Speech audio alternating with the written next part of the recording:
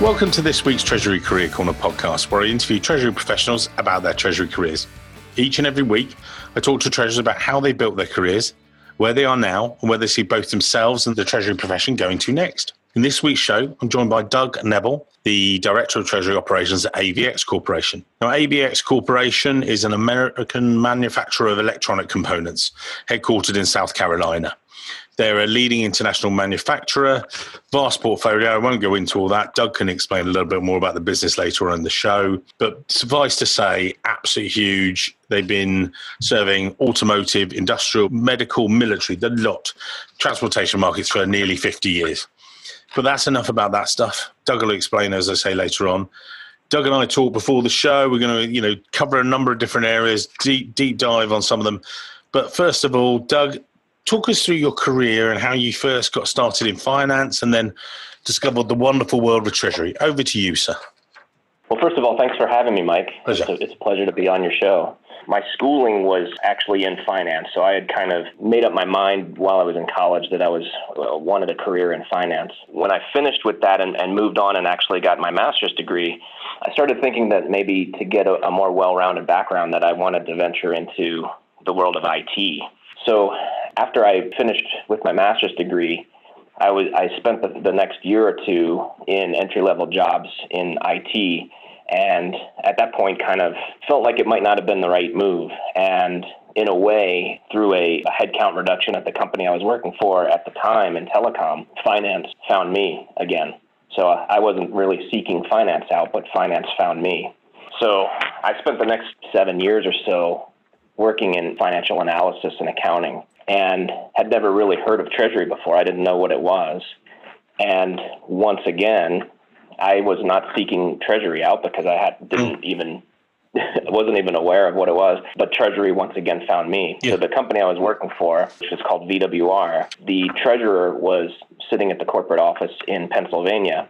Meanwhile, I was working in the Atlanta, Georgia area for the company, and the corporate treasury manager left the company to go work at SunGard, and that left the position open for the treasurer to offer it to me. Yeah. How did he know about you?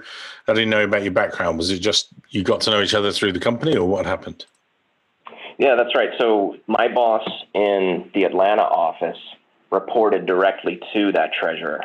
Right. And so his name was Scott, and Scott used to come down to our office every few months or so just to check in, get to know us a little bit better, because everybody in that office actually reported up to Scott. Thankfully, it was because I actually had a relationship with him already due to that. And the boss that was in my Atlanta office would talk me up and say some kind words about the work that I was doing. So when that position opened up, it worked out well. Had you thought deliberately to foster that relationship so you could get a move into Treasury, or was it just you thought, actually get on well with this guy? Or, again, for some of the listeners today, they'll be in a similar situation to when you were there as a finance analyst. Should you get to know your treasurer deliberately, on purpose? Or, what's the sort of thought process, as it were? Yeah, I think it was more the latter. It was more just a matter of sheer luck for me, because even at that point, I still really didn't know what Treasury was. I wasn't working in Treasury. It was really more the credit manager in the Atlanta office was accounts receivable and credit. I was working for the credit manager. So even at that point, I didn't really even know what Treasury was. Even as I was coming up, the managers there in that office, I think, saw the writing on the wall, and they would tell me that I should sit for the CTP exam. Oh, cool. And I said, what's the CTP exam? I don't even know what that is. So just about a year later, the position opened up. And so I'd say, like you said, if somebody on the younger side of their career is listening to this, one thing that I look back on is that I took a chance. It required a relocation. So my family and I moved up from Atlanta to the Philadelphia area. And at the time, my wife was nearly 8 months pregnant.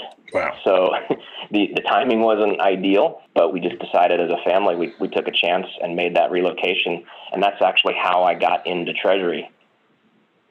And you made that move. And, what was Treasury presented like at that stage? What was, come and join us in Treasury? And you're like, whoa, okay, what's Treasury about, sort of thing? So an interesting time for this to happen, because this all happened. The move happened in September of 2008. So I had no idea what I was getting into. Yeah. At the height or depth of a recession as well. Nice. Yeah, it was very interesting times to make a career change like that. So not having any experience or background, and I was suddenly being asked to be a manager. My first task was really getting educated on how it all worked. And so when I arrived at the new office at the corporate headquarters in Philadelphia, the treasury analyst was training me. So I was her boss, but she was the one training me on the routine functions and the basics of treasury. Wow. She was a wonderful trainer and taught me a lot, and away I went. And how did you manage that relationship? Because again, there'll be people in that, if you're being trained by someone junior than you, how do you deal with that? How do you then reciprocate that, if you like, without being, but I am your boss, Right. It's a delicate balance. I think, first of all, you have to stay humble. You need to make sure that your interactions with your junior employee there are respectful. And I think coming into that situation, she and I both knew what the score was. She knew that I was coming in. I made it very clear that I knew absolutely zero about treasury and what we were going to be doing. So I think she understood that, and she didn't hold any resentment. Luckily, she was only maybe 2 or 3 years out of college. She understood that she wasn't quite yet ready for the position herself. Right. So it's not as though she had any feelings like she had been passed over. So she was, sort of legitimately, you'd had that much more experience of finance as well. So moving through that role, what was it like? The company and things, obviously they were laboratory supplies and distribution. So good company to work for, good place to sort of round out your initial treasury expertise. Absolutely. It was a great place to work. I mentioned Scott was the name of the treasurer there, and so I got to work a lot more closely with him and see how things went. The first thing that I did when I got there, on top of being educated by my treasury analyst, was then finally taking the advice of my prior managers and sitting for the CTP exam. Scott said the same thing. I said, look, I'm willing to spend the extra time, evenings and weekends. I want to, is there a textbook on this stuff? I just want to learn everything there is to learn about this as much as I can, and I'm willing to put in the extra effort. So, of course, the response was, well, the best thing you can do right now is study for and sit for the CTP exam. So the first year at VWR was really, during the day, learning the practical applications of it all, the basics. Yeah. And then in the evenings and weekends, studying for the exam. With a newborn baby. Took a course. With a newborn baby, yeah. Yeah, you just make it easy on yourself. After arriving. Yeah, chilling, relaxed, just by the pool. Nice. I remember talking to Heather, one of our treasurers, and she was asked about the UK exams. And one of the senior people from the exam board asked her, said, well, how did you, what was your key to success? Because she got awards, she's a very bright lady and everything else. What was your key to success? And she went, Pinot Grigio. And the guy's like, what? And she went, yeah. But what she meant, and he didn't quite get her sort of tongue-in-cheek reply, was that what she would do, she'd finish her day, she'd go in, she'd have a bite to eat and something like that. And then she would sit at the dining room table with a bottle of Pinot Grigio, or maybe just a glass. No, I'm not judging Heather. But what she would actually do is she would study, quaffing away at the wine, but just nice, relaxed. It's part of her evening routine. She'd do that every night for a couple of hours and then watch a bit of telly and then off to bed. Boom. And repeat. And that's all she did. And that's where, just that consistent approach, work all day, food, study, boom, and just did that. And, that got her through it. Was that similar with yourself sort of thing? Because that's quite a challenge. Yeah, I think that's a great way to put it. It makes me think of the expression, how do you eat an elephant? Yeah. You only just do it one bite at a time. Exactly. Love it. As soon as I got started and made up my mind that I was going to sit for that exam, I didn't take the approach that I needed to learn the entire 7-book set in one night. I knew this was going to be several months spread over time. And then it was nice because my company was willing to pay for a little bit of training. So my analyst and I sat for the exam at the same time, and she and I took a class at Villanova University once a week in the evenings too. So that was like a 12-week course. And I think that course was very helpful as far as educating me, first of all, but secondly, helping me to pass the exam on the first try. So that's what, anyone thinking about your CTP, do what he said, just take your time and get through. And then you were there 3 years, moved on. Talk us about the move and progression. So the next company that I worked for is called Cornerstone Chemical. It was based in Louisiana. I was happy at VWR. I didn't leave that company because I was unhappy with the company. It was more, like I mentioned before, we moved our family up there. I'm not from Georgia, but my wife is, and she's a Georgia peach. Right.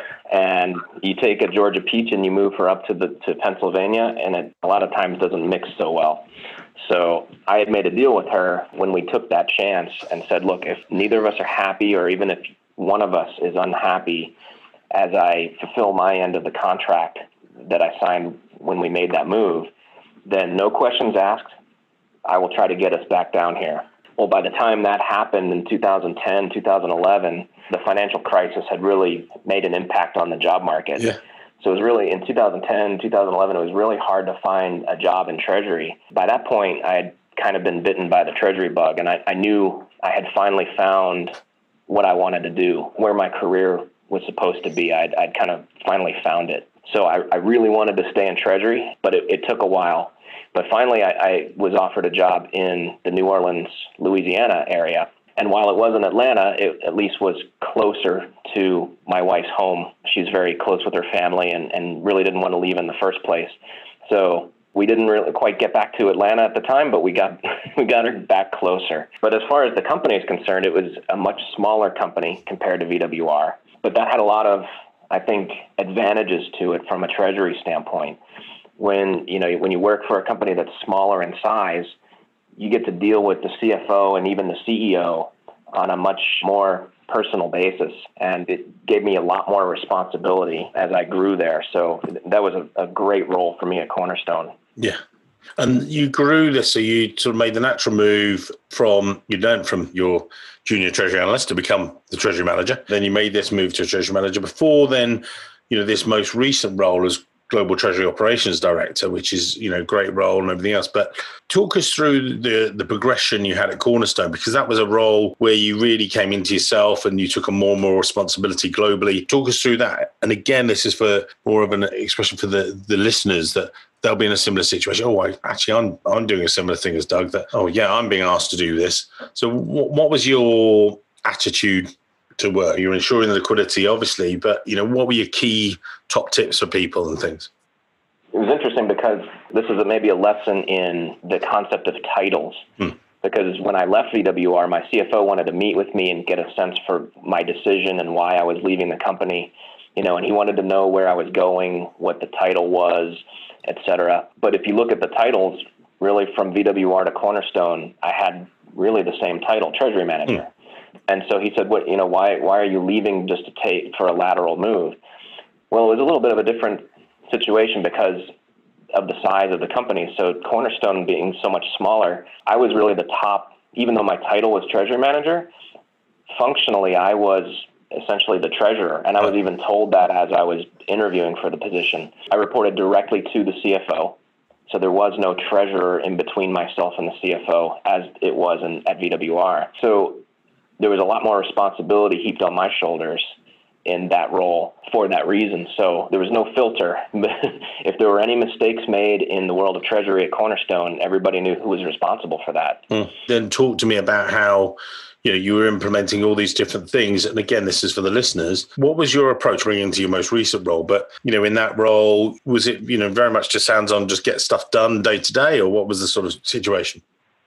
Well, the reason why that role was created in the first place was because this was a company that was the result of a carve-out.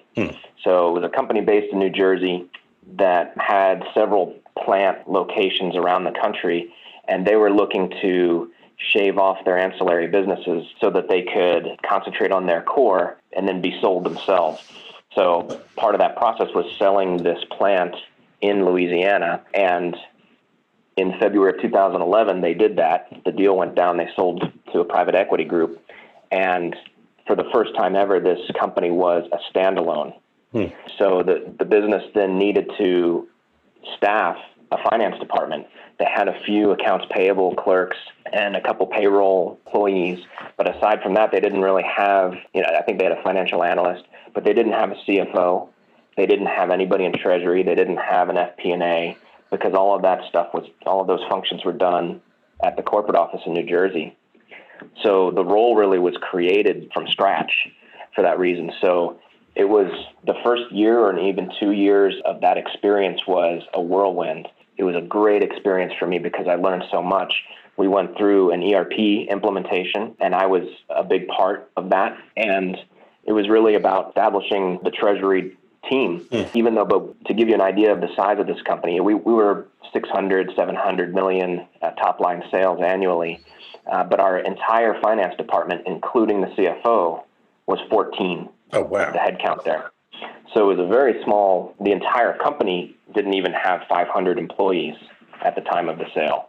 So it was just a very small kind of family-oriented culture, but it was wonderful because everybody that was in that department, everybody on that team had their own responsibility, and everybody knew how to work well together. But it was, from a treasury perspective, it was wonderful because I got to get my hands on, especially the debt management. This was a company that was highly leveraged, and I got to really get, roll up my sleeves, get my hands dirty, and really get a good education on debt management, covenant compliance, et cetera. So when you're doing that debt heavy, we'll move on to your current company in a minute, because obviously it flips actually. So when you're that end of the seesaw, is that all about bank relationship management, be nice to those guys, manage it, get your cash flow, get your cash in efficiently and everything else? Is that the sort of ethos behind it? Absolutely.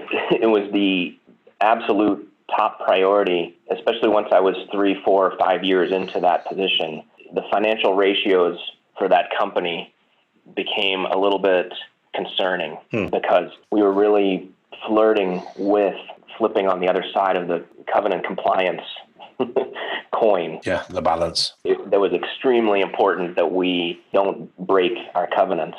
And so cash management was absolutely critical, both sides of it, collections, accounts receivable, vendor payments with accounts payable. I was overseeing a lot of that.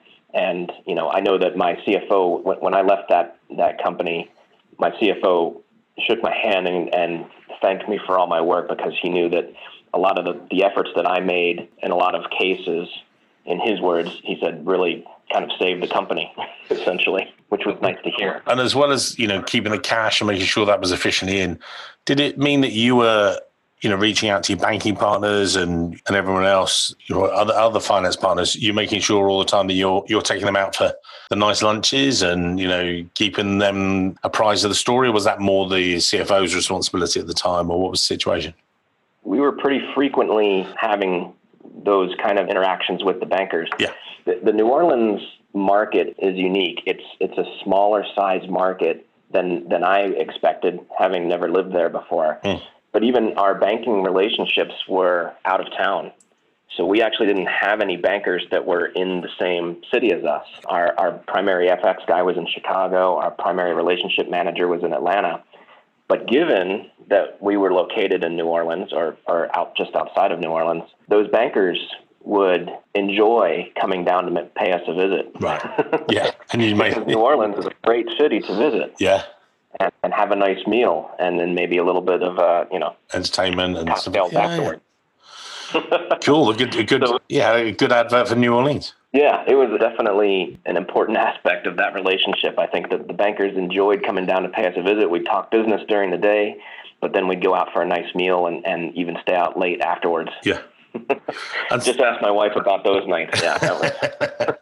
Yeah, you didn't have the newborn then. You were all right. So not quite. That's right. Not quite so stressful. What happened next? You'd had enough of, after 6 years of that sort of environment, and obviously quite challenging as treasurer. It's great. You're doing your stripes, as it were. You then made the move. What led to that? Again, I was happy at Cornerstone. I could have stayed there longer, but this opportunity came up with AVX. And, the interesting thing, if you do have younger listeners listening to this podcast, this is an interesting point in my career because, again, back to the titles, et cetera, but this was the first time that I was being offered a director level title. However, it was actually as far as compensation was concerned, I'd say a significant pay cut. But I took that chance because during the interview, I interviewed with the CFO. This was yet again, just like Cornerstone, a company that did not have a treasurer level employee. So I would then once again be the top level treasury person within the company. And he told me that his title was CFO and treasurer, but that he wasn't really interested in keeping that treasurer role. He said, I don't have a background in treasury. I don't really want to be the treasurer of this company. What I want to do is hire somebody to come in, be the director of treasury, and earn their stripes, add value to the company, and then eventually promote that person to the treasurer level position. So I looked at it as once again, taking a bit of a bet on myself, and despite the pay cut, take the chance on it, and with the ultimate goal eventually, hopefully, being a treasurer role for the first time in my career. And what's it been like? Because obviously, you lead your team, a global team. As you say, you're sort of taking over the top job. Could you give the listeners, they don't know AVX, from the next company. Maybe you just give a very brief oversight of what you guys do, because I think that then feeds into some of the other conversation about cash flows and things like that.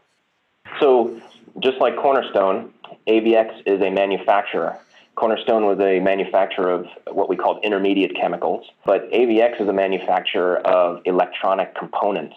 So primarily, capacitors, transistors, etc., products that are smaller than the size of a dime. And these products find their way into, like you said at the beginning of the show, the automotive sector, the healthcare medical sector, law enforcement, government. There's a wide variety of end uses for these products, but it's comparing to the other two companies in my treasury career, it is a good bit smaller than VWR, but a good bit larger than Cornerstone. So it's kind of right in the middle. It's another company where I think I said before that it's the top level treasury position, reporting directly to the CFO. This has been an absolutely wonderful opportunity for me. Coming in, the company had treasury directors or treasury managers as my predecessors, but those treasury people throughout the last 20 years or so always kind of had a split role. Where they'd be, for a long time, the gentleman who was the treasury director was also the tax director. And so he'd be spending a good 40-50% of his time on tax management. Then his successor was also the director of global insurance and accounts receivable and credit. So she was kind of split between all these different roles as well. But when the CFO at the time retired and his successor was named, who is now my boss as the CFO, one of the first things that he wanted to do was really bring in somebody who'd be 100% dedicated to the treasury function. The company had grown a lot over the last 3 years prior to my arrival via acquisition. So because of that growth, he felt that there was a need to have somebody dedicated to treasury. Let's just talk about some of the dimensions there. You'd gone from debt laden to suddenly cash rich as a company, and it's different, and you can describe it as you're allowed to, but more maybe, if you would, how did that change the external things as well? Because now do you have the banks coming to you, or what's the sort of ethos, and how does it change your role within treasury? Well, it changes it quite a bit. So yeah, like I mentioned before with Cornerstone, it was a daily challenge to make sure we were on a daily basis complying with debt covenants, credit facility covenants. Here at AVX, like you're mentioning, the company has no debt on its balance sheet, absolutely zero, outside of intercompany loans, of course. Like you mentioned also, Mike, it's a cash-rich company as well. Obviously, the role changes quite a bit. 0% of my time is now focused on debt management, but now a much larger percentage of my time is spent on investments. So coming in the door, I was honest with the CFO and said, look, I'll be honest with you, one area of treasury that I don't have any experience in, and I, by that point, had 10 years of experience in treasury, but still I've never touched investments before, because the two companies I've worked for before had debt, and we essentially, took all of our excess cash and paid down debt with it. So we weren't investing anything. So that's an area that I'm going to need to get educated on. So, I think your young listeners could always think a message that I would have is that as you go through your career, you're never too old to learn something new. If you ever go about thinking that you've learned everything there is to know, then it's going to be a tough lesson for you to learn when you realize that you don't. So there's always, and within the world of treasury, there's so many different components of it with, debt, investments, FX, cash management, risk. And there's still things that I have yet to learn myself. I'm only 12 years into treasury, and there's still a lot that I have to learn. I know in a lot of companies, insurance and risk is a huge aspect of it. I've never actually managed insurance policies before. There's somebody else at AVX that does that now. So, I think one piece of advice that I'd offer is that you should always be looking to add tools into your tool belt. And there's so many different tools within treasury that you can put into your arsenal that will help you in the long run. I was going to say, you've moved from this sort of, as you said, debt laden to cash rich and, investment focus, as it were. How have you educated yourself? What have you did your CTP ages ago. So, what did you do then to bring yourself up to speed or to increase your knowledge? What did you do? Meet with lots of bankers and say, what should we do with this? Because obviously, simply speaking, they're going to come at it from a biased position. So how did you deal with it? Right. Well, I think anytime you're in a situation like that, even not specific to investments but just anything that you're being charged with managing that you are coming in the door with zero experience on, like this was for me, I think that the first thing you need to do is just get up to speed with how the company you work for has managed it before. Just get educated on what the policy is, immerse yourself in this case, in the investment policy statement. Get a feel for the company culture, because the AVX company culture is very conservative, and especially, and that bleeds into the investment strategy and policy. So it's safety of investments is absolute most important aspect of the investment policy. So sorry, very vanilla. You have to be very safety conscious, sort of thing. That's right. Yeah, exactly. And so, but then once you get up to speed on how AVX handles this, then I view, and I haven't quite gotten to this point yet, but I view that, the next step after this is meeting with outside advisors, bankers, et cetera, that can educate you on perhaps what might be out there that the company has not been taking advantage of. If there's any opportunities in the area that you're talking about, at least maybe explore it, get educated on it.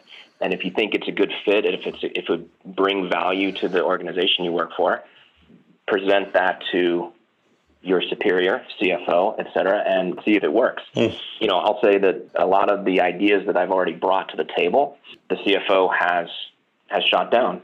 But that's okay. That's what the CFO's job is to do.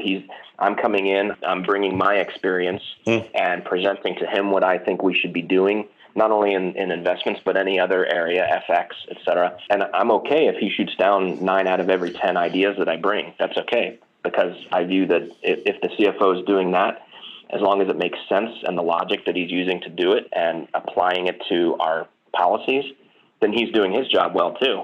But my job is just to kind of think outside the box and bring new concepts to the company where I can.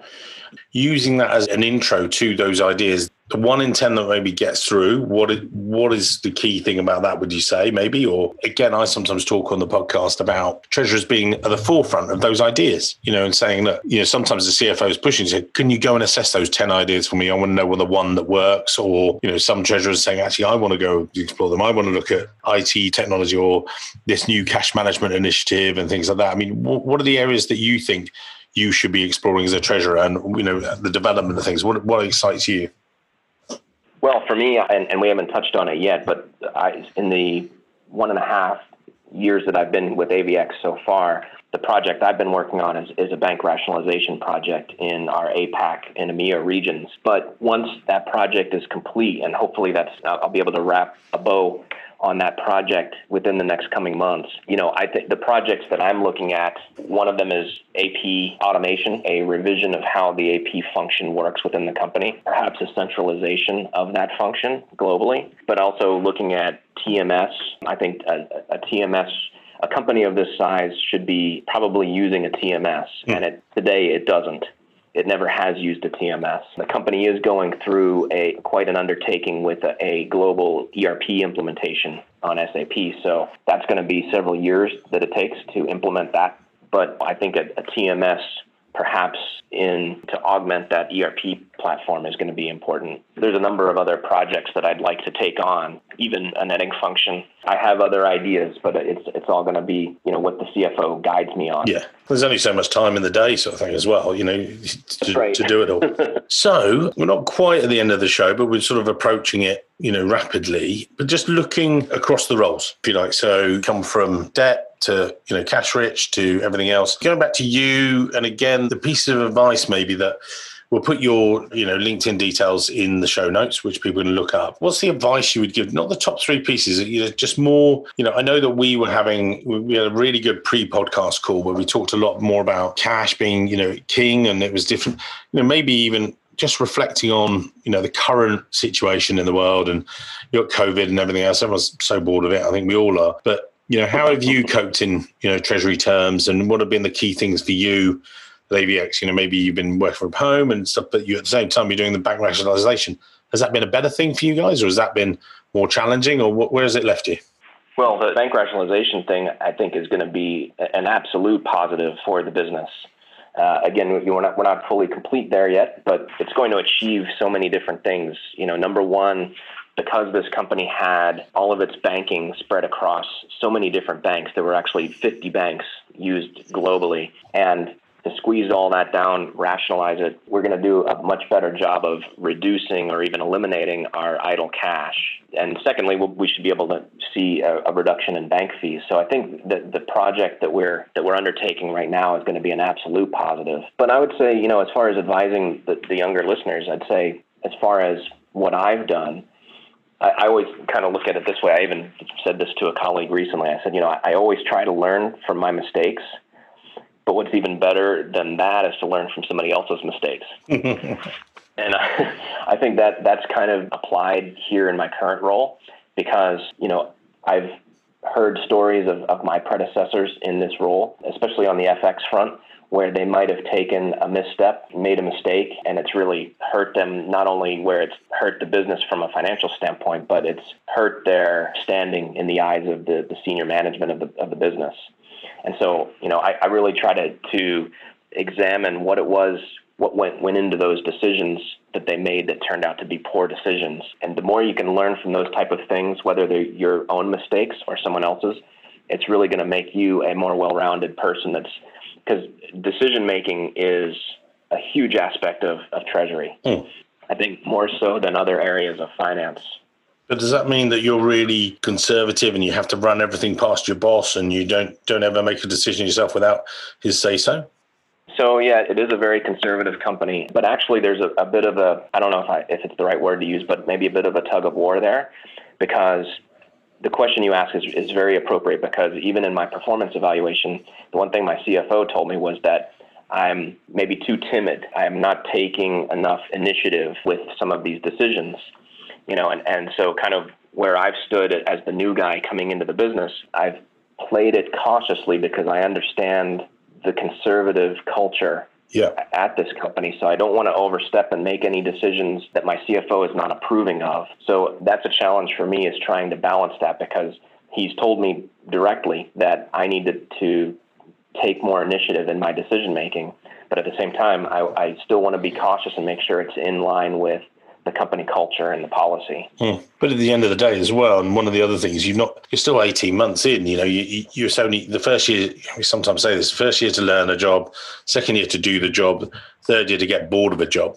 So after 3 years, you've been through those cycles and you've learned it and stuff like that. But you're in midst of that doing cycle. So you're getting to know what the CFO wants. The first time, 2 or 3 times cycles, first 2 or 3 things, you're like, hang on, what's going to float this guy's boat or not? So you're sort of coming through that, and now you found yourself, and it's like, right, okay, this I think will go, this will fly, blah blah blah. So that seems to be certainly something that, just from our discussions there, I think that's a key thing as well. So would that be right, do you think? Sort of just to give you the right of reply?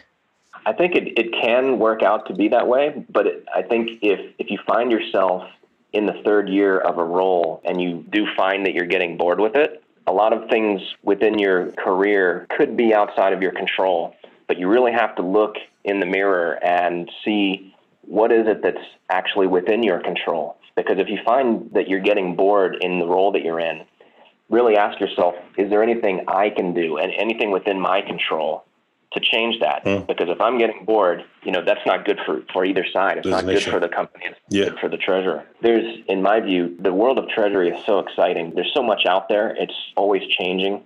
And if you find that you're getting bored, I would say to challenge yourself to really look to see what is it that your company is missing. What can be changed to make things even more productive, streamlined, efficient. There's always something that you can do to improve. And so take on a new project you can really be proud of down the road and be able to point to your CFO that this really brought value and it even turned into profits. Well, pay for yourself. And that's one of the key things I think a lot of treasurers, sometimes when we get engaged by clients, they're like, it's quite a hefty fee, or, I said, look, the treasurer that we place with you, if they don't save their money in the first month for our fee and the second month their wages, then they're not doing their job. And they're like, oh, right, okay. So you guys make a real difference every time you sort of land in a new role sort of thing, which I think is key to sort of bring to some CFO's attention, as it were. Absolutely. And my boss even told me that exact line. There you go. You see, I like him already. So let's go back to you. Forget about the roles. Let's look at you as a treasury professional. You did CTP a number of years ago. You've done everything else, but someone looks at your profile on LinkedIn. We'll put that, as I say, in the show notes. What are the top 3 or 4 things maybe about yourself that you would say, or the piece of advice you're having a beer with a junior treasury analyst to say, oh God, how did you get to where you are today? What are the key things you would give to people as, the golden nuggets of wisdom from you, as you sit in your armchair? But over to you. So I mentioned Scott was my treasurer, the first guy that took a chance on me. I think within the niche of treasury, I think if you listen to, and I've listened to a lot of your podcasts and other podcasts dedicated to treasury, and it seems like one thing that everybody has in common with that is, first of all, you can't get a college degree in treasury. There's no, in the States, we'd call it a bachelor's degree. There's no bachelor's degree of treasury. My bachelor's degree was in finance. So you don't come out of college, of school, already knowing that you want to be in treasury. So most people early in their careers have never heard of it or don't even know what it is, which is unique compared to accounting or FP&A type aspects of finance. So I think because of that, everybody finds that they get into treasury because they, in a way, luck into it or fall into it. It really comes because somebody else, usually a mentor type role, or somebody along the way in their career, took a chance on that person. And that happened to me. It was somebody who saw something in me and gave me a chance, understanding that I didn't have any background in treasury. But at some point in everybody's career, you have no experience in treasury. So in order to get into it, you have to start somewhere. So somebody along the way took a chance on you to get you into treasury. And I think everybody comes into the world of treasury with that as an experience, knowing that somebody else senior to them took a chance on them. So I think that most people, as they advance in their careers, understanding that, would like to kind of pay it forward. And they also turn around and see the same kind of, it still exists today, where still even today, there's no bachelor's degree in treasury. So in order to find the talent to get out there and get good treasury analysts that are one day going to become treasury managers and treasurers, you have to take a chance on those people. So, if I were to advise somebody, I'd say, even if you're not in a role of treasury now, it's never too late to make the switch in. If it's something that sounds like it's of interest to you, talk to somebody who's been doing it for a while. And if it sounds interesting and there's an opportunity, go out and snag it. Take a bet on yourself. Take a bit of a risk. To me, it's kind of ironic that, and my treasurer always told me that if you really want to make your way in treasury, first of all, you have to be willing to move geographically. And that's been true for me. I moved from Atlanta to Philadelphia to New Orleans and now South Carolina. I haven't done any international moves. I don't know if my wife and family would be be game for that or not, but you have to be able to take chances. And so I find the irony in that is that in the role of treasury, your job is to protect your company from risk. But on the flip side, as far as your career advancement, what I'm advising people is to take a little bit of a risk. Yeah. Take a measured risk. And so, and I did that. I've done that a few times. I moved my 8-month pregnant wife and our other son across the country to a different spot just to take a chance on a role that I didn't really know anything about. And then more recently, I took a job moving us once again geographically, even though it involved a significant pay cut, which, had an impact on our family finances, et cetera. But so it's a bit of a risk. I'd tell young people that if you're confident in your skills and you're hungry for learning something new, and what treasury is sounds like it's something that would excite you for the duration of your career, take a chance on yourself. Yeah. Take a measured risk, basically. Yeah, as all good treasurers. Right. Yeah. Right. So, amazing show. Thank you, Doug. It's been great to sort of go through, we deep dive into a few of your roles. Some weeks we sort of quickly go through someone's career history, but I think each of those roles offered different tidbits and different things making that move, particularly from debt laden to cash rich. We talked about that. I think that really helps. And I think anyone, certainly in the earlier years of their career, we're going to grab some benefit from today's show. So all remains for me to say is thank you, Mr. Nebel. Thank you very much, sir. It's been a pleasure, Mike. I really appreciate it. Thank you.